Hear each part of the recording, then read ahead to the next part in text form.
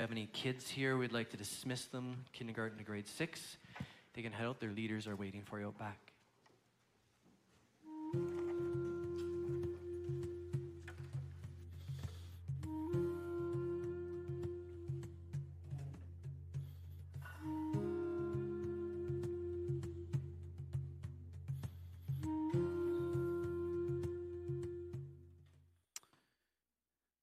Amen. Good morning, everyone. Good morning. Good to see you. Welcome here. If you don't know who I am, I'm Jamie, and I'm going to be unpacking the scriptures for us in a few minutes. Looking forward to doing that. What a privilege I have. And it's great to be with you, and hello to our online family. We love you. Glad that you're joining in with us this morning. The last day and a half, we've had a really rich time, some of us together, and if you weren't able to make it to the Holy Spirit encounter, but you prayed for us, thank you for praying for us.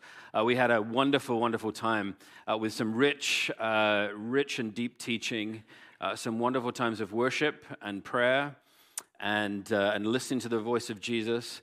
And my both my observation, my experience, and my sort of anecdotal impression is that the Spirit of God was certainly speaking to us over the last day and a half, and people were hearing him.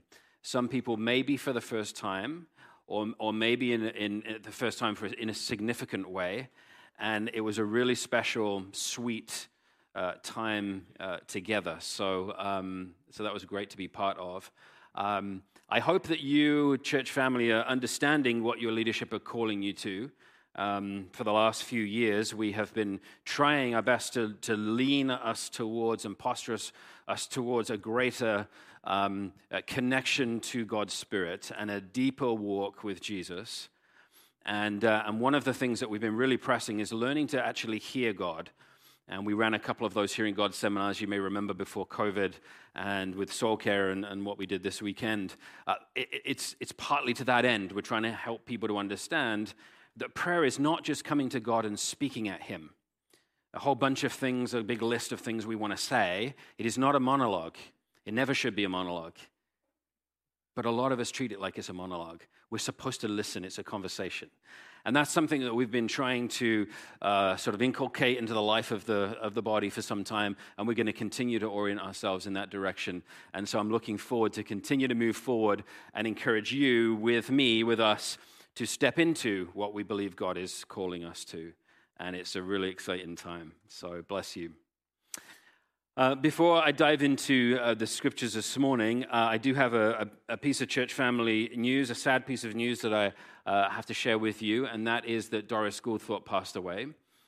And Doris has not been able to be in church for a while with us in person. Doris, many of you know Doris, and you, Doris, sweet, sweet lady, and we mourn her passing. We are sad, and we want to pray for the family. But I recognize that Doris was a sweet saint. She loved Jesus deeply, and I love getting to know her over the years. So, Martin and Grace, we want to pray for you and for the rest of the family.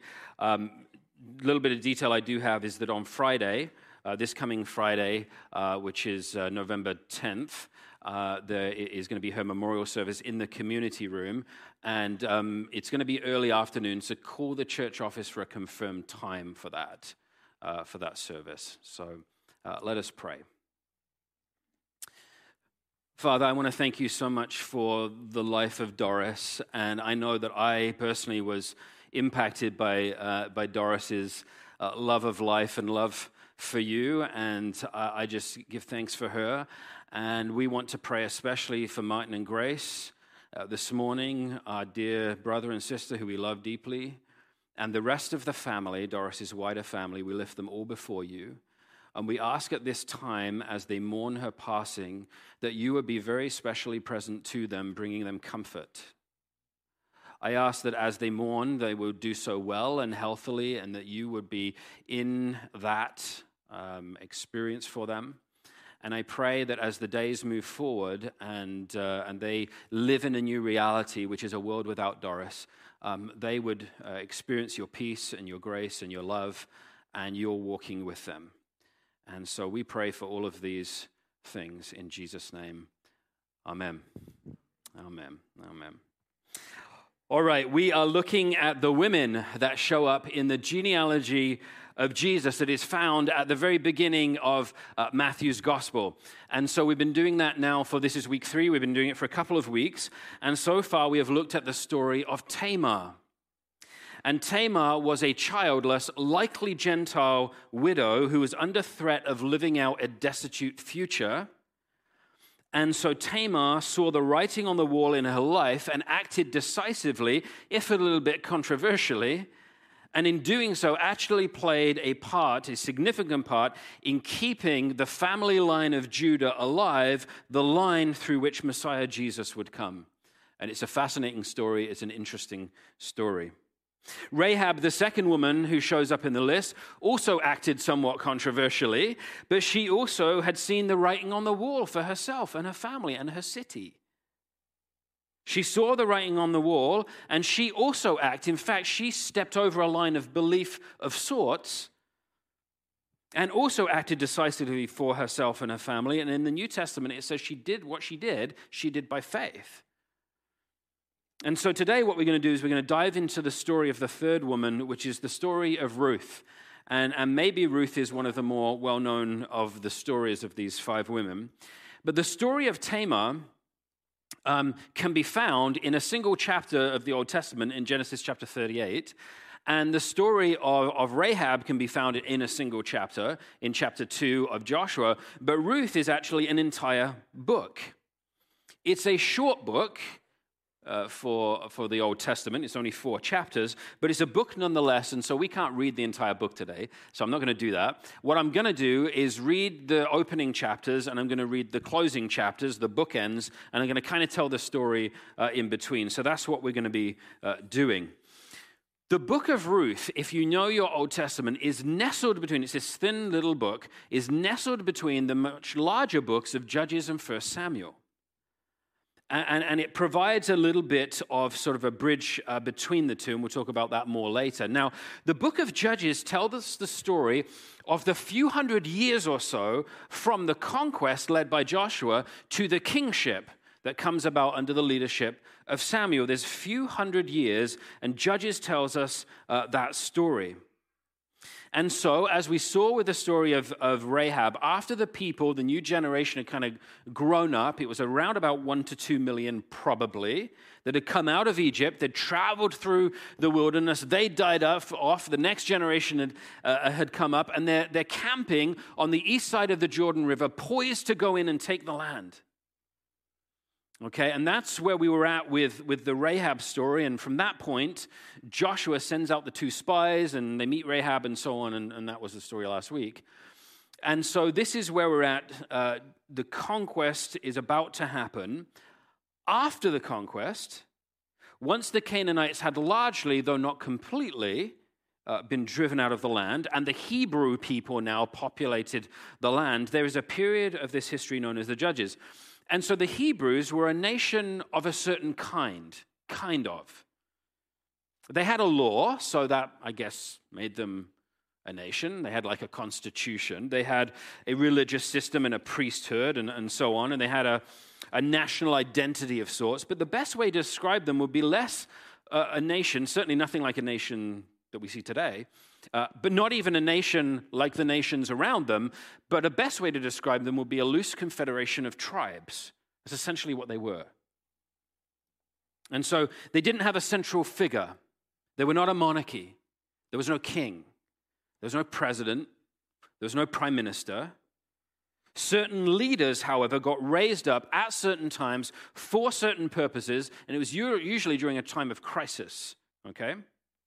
Usually during a time of crisis. And they were usually military-type leaders. And so these leaders, known as judges, but not judges like judges in a law court, but rather charismatic leaders that could rally the people, were raised up at certain times in this period. And so some of the famous ones that you would know would include Gideon and Samson and so on. So that's the period of the Judges. And this is typically what happened. There was this thing called the cycle of the Judges. Number 1, the people are happy and living peacefully in the land. Number two, they would become complacent after a while, and they would end up into some kind of sin, usually some form of idolatry, worshiping foreign gods, and so on. Number three, because of number two, they were now under the judgment of God because they'd broken covenant, and so judgment would usually fall upon them, and it was often in the form of foreign invaders coming in and taking over their land and oppressing them. Number four, as a result of number three, what they do is they cry out in their distress, "Oh God, help us. Oh God, liberate us." And number five, because of number four, God would then raise up some form of deliverer. He would hear their cry, their distress, their prayer, their intercession, and he would respond, and he would liberate the people, and they would go to living peacefully in the land. And then they would get bad again, and they would get bad again and bad again. And that's the cycle that continues for hundreds of years throughout the book of Judges.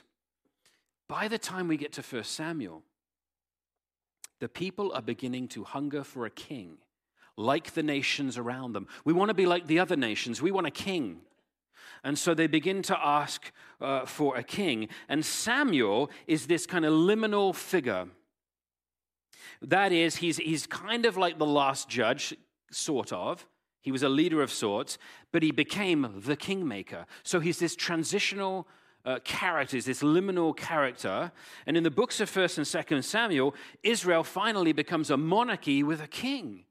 And the first king is Saul, and the second king is David. And many people know those stories, and Solomon, and so on. And in that period, generally speaking, they get a capital city, they get a standing army, rather than every man with a shovel will come and fight. They actually get a standing army. They have a central government, if you like. And under Solomon, they actually get a central shrine. They get a temple, a permanent dwelling place for their God. And so this period of Israel's history is this huge national, political, governmental, transitional shift time in history. Why am I telling you all this? I'm telling you all this for this reason. At the end of the book of Judges, the last verse in the book says this: "In those days there was no king in Israel, and all people did what was right in their own eyes." It's pretty damning commentary of the time. In other words, moral restraints were thrown off. People did whatever they want. Sounds a little bit like today. And everybody did what was right in their own eyes. It was anarchy and so on. And so it's pretty damning commentary, and people are often referred to this as the dark ages of Israel's history. And if you read the last few chapters of the book of Judges, you get these dark, dark stories. The last couple of chapters of these dark stories that you can read, and they don't really fit in with the chronology, so they're best understood as like appendices to the book. And it was almost like the writer was saying, hey, read these couple of stories. They're like Exhibit A and Exhibit B of the kind of things that were happening during the period of the Judges, if you want to know what it was like. And it was pretty dark. If you want a flavor of what was happening during this time, this is it. I actually think the author of Judges was very pro-monarchy and was like, this is why we need a king. There was no king in Israel. But anyway, the book of Ruth that follows immediately after Judges, as I said, is a bit of a bridge between Judges and Samuel. We'll say more about that later. But what we have is this beautiful story.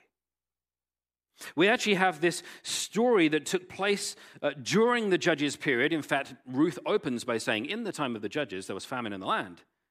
So during this period, while the appendices to Judges describe this dark, tragic, sinful, broken period of history, Ruth is like a light shining in the darkness.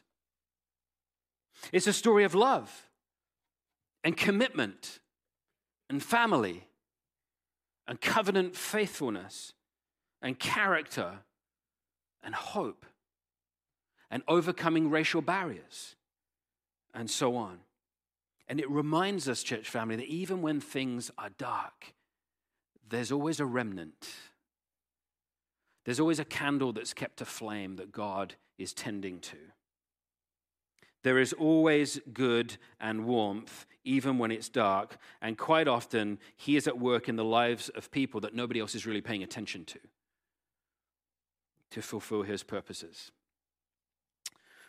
So let's dive into the first 5 verses of Ruth. It says this: "In the days when the judges ruled, there was a famine in the land, And a certain man of Bethlehem in Judah went to live in the country of Moab, he, his wife, and his 2 sons.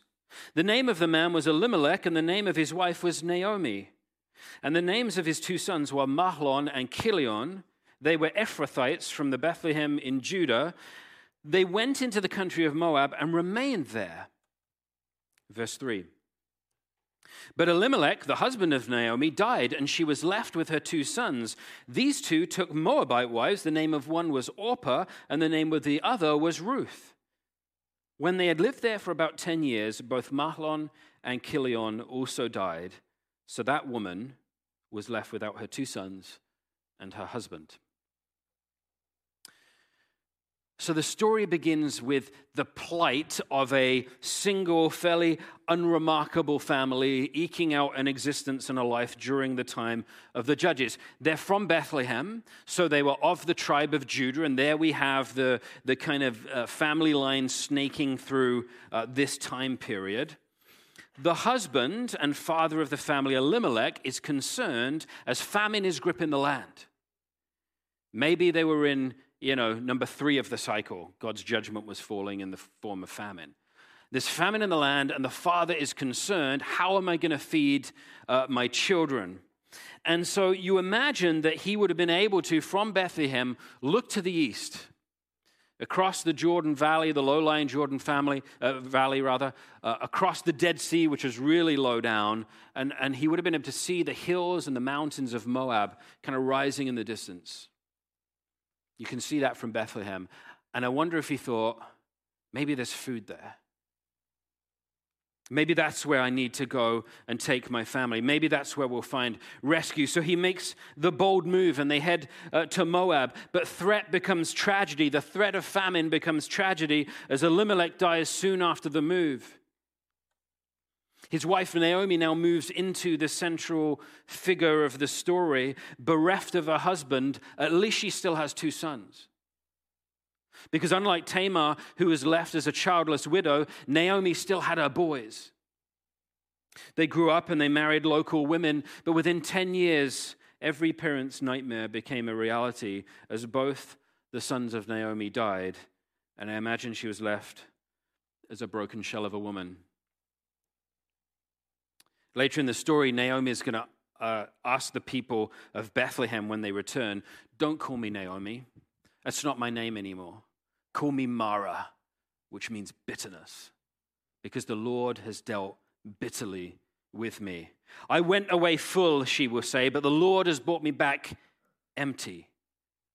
Why call me Naomi when the Lord has dealt harshly with me and the Almighty has brought calamity upon me? And so the human side of this story is gritty and raw. Like so many, Naomi just can't understand how God could let this happen, and so she bristles towards him and towards others in her pain. The Hebrew is actually really fascinating if you know Hebrew and you're able to take time to kind of study it, because what she does is she goes from calling him Lord, and where you see Lord written, usually in capitals in your Bible, it's usually a translation of the Hebrew Yahweh. And Yahweh is the personal name that God gave to Israel to say, because we have a personal relationship, you guys can call me Yahweh, kind of like that. But as it progresses, later on, she's going to not call him Lord, but call him Almighty. And I kind of read it. Almighty, which actually is from the Hebrew Shaddai, which is not a personal name anymore. Now it's kind of like a generic name for God. It speaks of his power and his transcendence, but not his closeness and his relationship. It's what a non-Israelite would call God. And so you can see in Naomi's words that she's doing this. She's distancing herself from God. I can't call you Yahweh anymore. You're just Shaddai because I can't trust you because my family have gone. Maybe she thinks her family being judged for leaving the promised land. Maybe she thinks they're being judged because her sons married Moabite women. Who knows? We're not told. Not long after this, Naomi, now living in a foreign land alone, decides to make the move back to Bethlehem. She hears the famine's over, so head back they do. She begins the journey with her two Moabite daughters-in-law, but after a while she says, why are you guys coming? Stay in Moab. Stay with your people. You may both be widows, but you're young enough to marry again and have children, have a life and settle down. I'm just an old, bitter widow. Don't come with me. Even if I was to marry tonight and get pregnant tonight, would you wait until my son has grown up to marry you? You remember the custom of the Levirate marriage? No, that's crazy. That's not going to happen. You come with me, there's no future. Stay in Moab. Make a life for yourselves. But the women say, no, we want to come with you. Orpah eventually says, okay, that makes sense. And she goes back to Moab. But Ruth clings to her. And she says, do not press me to leave you or turn back from following you. Where you go, Naomi, I will go. Where you lodge, I will lodge. Your people will be my people. Your God will be my God. Where you die, I'm going to die. There I will be buried. And here we have then two Moabite women who are showing great character and great care, particularly Ruth. We've talked over the last couple of weeks about this theme that's snaking through our series, and the theme is that we have non-Israelite pagan Gentiles who actually show great acts of courage and faith and strength, right? Well, once again, we have Moabite women who were Israel's enemies, essentially, once again showing care and consideration for their Israelite mother-in-law doing the right thing. And there's a bit more of a hint of conversion here too, because Ruth says, your God will be my God. I'll convert and worship Yahweh, is what she's saying. Your people will be my people. Naomi sees how determined Ruth is, and she allows her then to come with her. And back to Bethlehem they go. And they arrive just in time for the barley harvest. On their return, we get introduced to a man named Boaz, and he seems to be a godly man and a man with great character, much like Ruth. And he also happens to be wealthy. He's a landowner, and it turns out he's a kinsman to Naomi. That means he's part of the family of Elimelech, the dead husband, and so he's a kinsman to Naomi. And that's sort of an interesting piece of information that we learn. Ruth, meanwhile, gets on with the busy job of providing for herself and her mother-in-law. They are both now in a precarious position, childless widows, poor, and so she begins to glean in the field. What that means is that she goes behind the people who are harvesting the field, and anything that they drop, they kind of pick up and take home wheat or barley or whatever it is, and that's how they get their food. They pick up the scraps that are left. Now in Israel, there is this incredible provision made in the law for this to happen.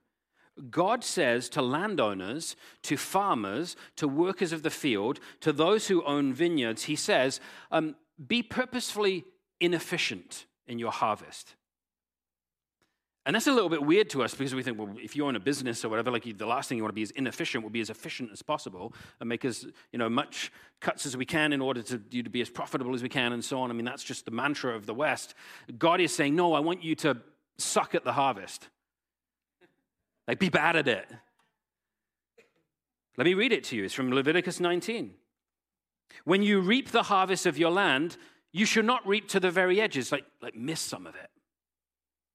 Or gather the gleanings of your harvest. If you drop stuff behind you, like, don't go and pick it up. Just leave it. You shall not strip your vineyards bare. Don't take every grape. Or gather the fallen grapes of your vineyard. You shall leave them for the poor and the alien being foreigner in the land. I am the Lord your God. Many times, church family, we've talked about the precarious nature of the poor, right? There was no EI. In the ancient world, there was no workers' comp if you got injured. There's no government housing shelters. There's none of that kind of stuff. There's no food banks. But built right into the Levitical law, God says, don't be very efficient with your harvest. Leave stuff behind on purpose. Don't go to the very edges of your field, and don't strip every grape from it. Allow the poor and the foreigners and those who don't have a lot of hope go and pick up and take what's left. So that's what Ruth's doing. Now, during the time of the judges, were people obeying the law? my guess is probably people were like, forget that, I'm going to go right to the edges and take everything. But not Boaz. And so they're able to glean in the field. It turns out then that she is indeed gleaning in Boaz's, the wealthy kinsman's kind of field. And you get kind of this sense of this is just not a coincidence. There's sovereignty here going on. God is directing these apparent coincidences. He's showing his kindness to Ruth, probably in response to Ruth's upright character and her desire to support her mother-in-law. And Boaz gets introduced as this God-fearing man, and he asks who the new woman is in the field. Who's this new woman? I haven't seen her before. And he learns who she is. She's the daughter-in-law of Naomi, and she came back from her own country, and she came to be with her, to care for her, to love her, and this is what he's learning. So he begins to show kindness to her. So these are some of the things he does. He approaches her and says, hey, Ruth, keep gleaning in my field. I'll make sure there's gleanings, don't worry. Just stay in my field. And by the way, Ruth, I've spoken to the men that are hanging around, and I've told them to leave you alone. Because probably, as a foreigner in the land, she could have been subject to racial discrimination because she was a Moabite, an enemy. Probably also as a woman who was desperate, she would probably be susceptible to sexual assault. And Boaz has said, while you're in my field, you're under my protection. I've told the men to leave you alone. They won't dare touch you. If you get thirsty, Ruth, feel free to go and drink from what my men are drawing up. At mealtime, Boaz invites Ruth to come and eat at his table, and she eats until she's satisfied. And then he does this. When she gets up to go and reap again, he calls his men over and says, hey, when you're going along and you're getting the harvest, grab a handful and drop it behind you for Ruth. Somebody's smitten, right? Somebody's a little smitten with Ruth, methinks. As we get to chapter 3, there is this fascinating part of the story. We can only scratch the surface of this part of the story because we don't have time today.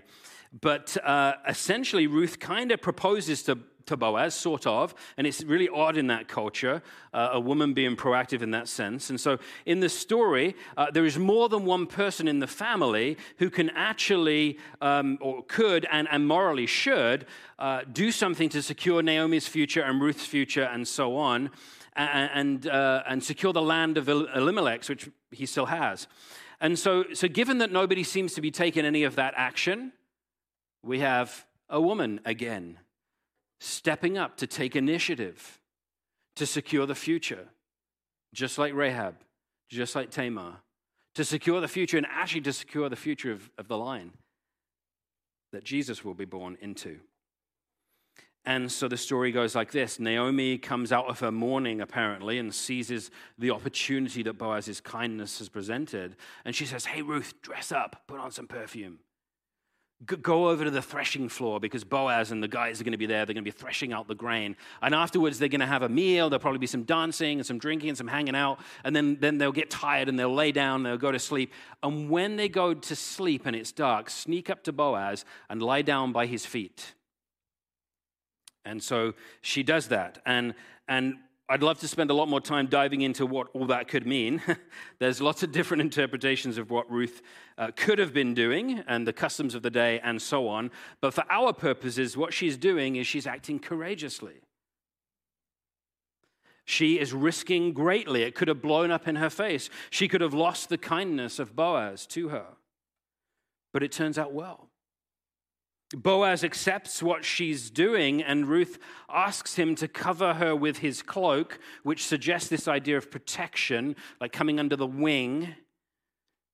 It's also suggestive of marriage, proposal. She reveals that she's the next of kin, and although there is actually somebody closer in line who has the legal right to marry Ruth, Boaz could perform the role of kinsman redeemer, thereby marry her, secure her future, Naomi's future, and buy Elimelech's land and make sure the land stays in the family line of Elimelech. And so the final part of the story is where the next of kin legally gives up his right to the land, and Boaz steps in and acts as kinsman redeemer.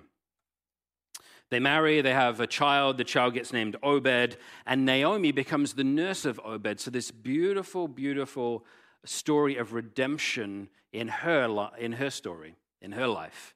Just like Job had lost so much, and then at the end gets given far more and a new family, it kind of happens to Naomi as well. She gets to be grandma, and she gets this new family, and it's beautiful. Let me read the other bookend, Ruth 4:17.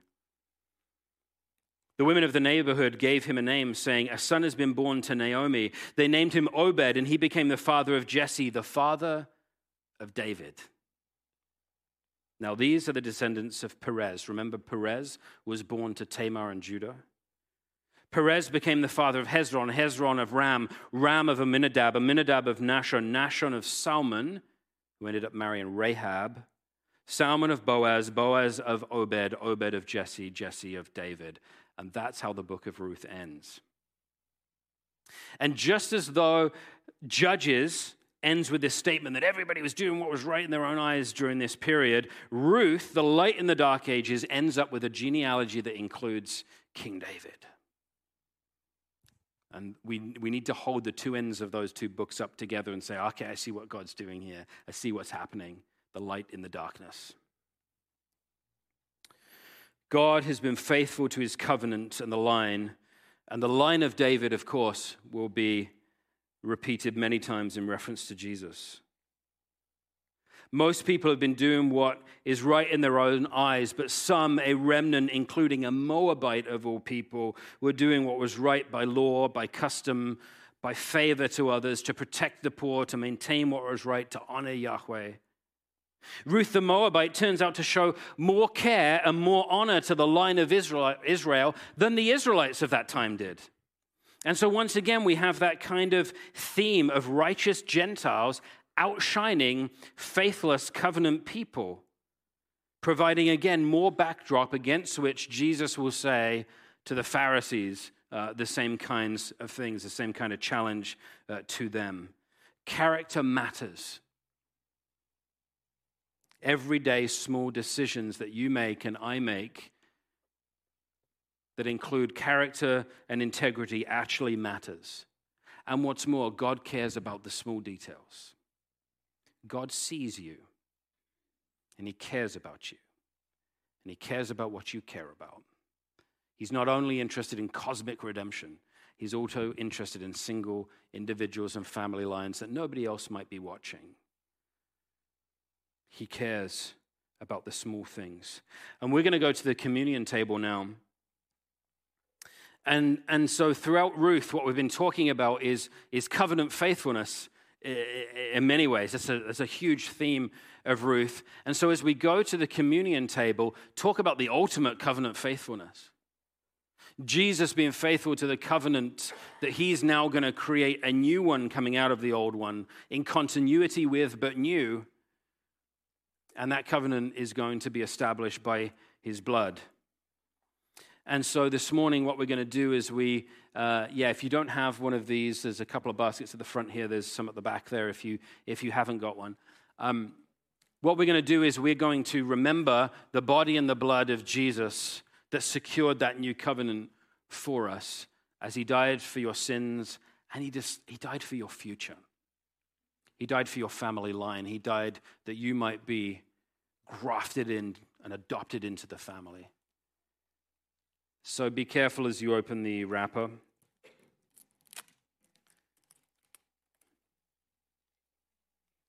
And take the wafer. I think it's quite what Jesus necessarily had in mind when he ripped the big loaf of bread, but this will do. This is the body of the Lord Jesus Christ. It's what it represents that is important to us today. And so this body was broken for you. And Paul said, "For I received from the Lord what I handed on to you. The Lord Jesus, on the night he was betrayed, took a loaf of bread. And when he'd given thanks, he broke it and said, 'This is my body for you. Do this in remembrance of me.'" So 2,000 years later, we do this in remembrance of Jesus. Let's eat together.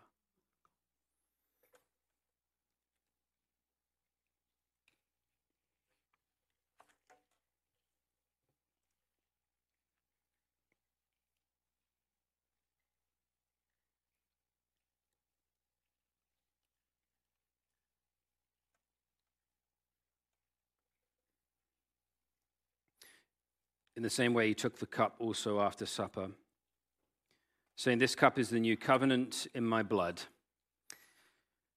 Do this as often as you drink it in remembrance of me, for as often as you eat the bread and drink the cup, you proclaim the Lord's death until he comes. All you who know him, let's partake in the blood of Christ together."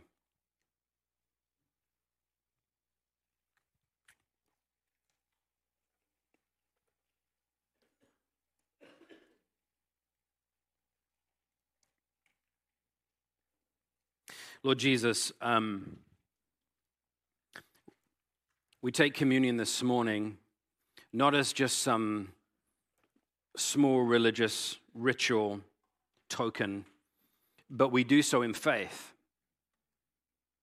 And as we ate and as we drank together as a community, we did it to remember you, to remember all that you did on the cross on our behalf. And we are nourished by the body and we're nourished by the blood.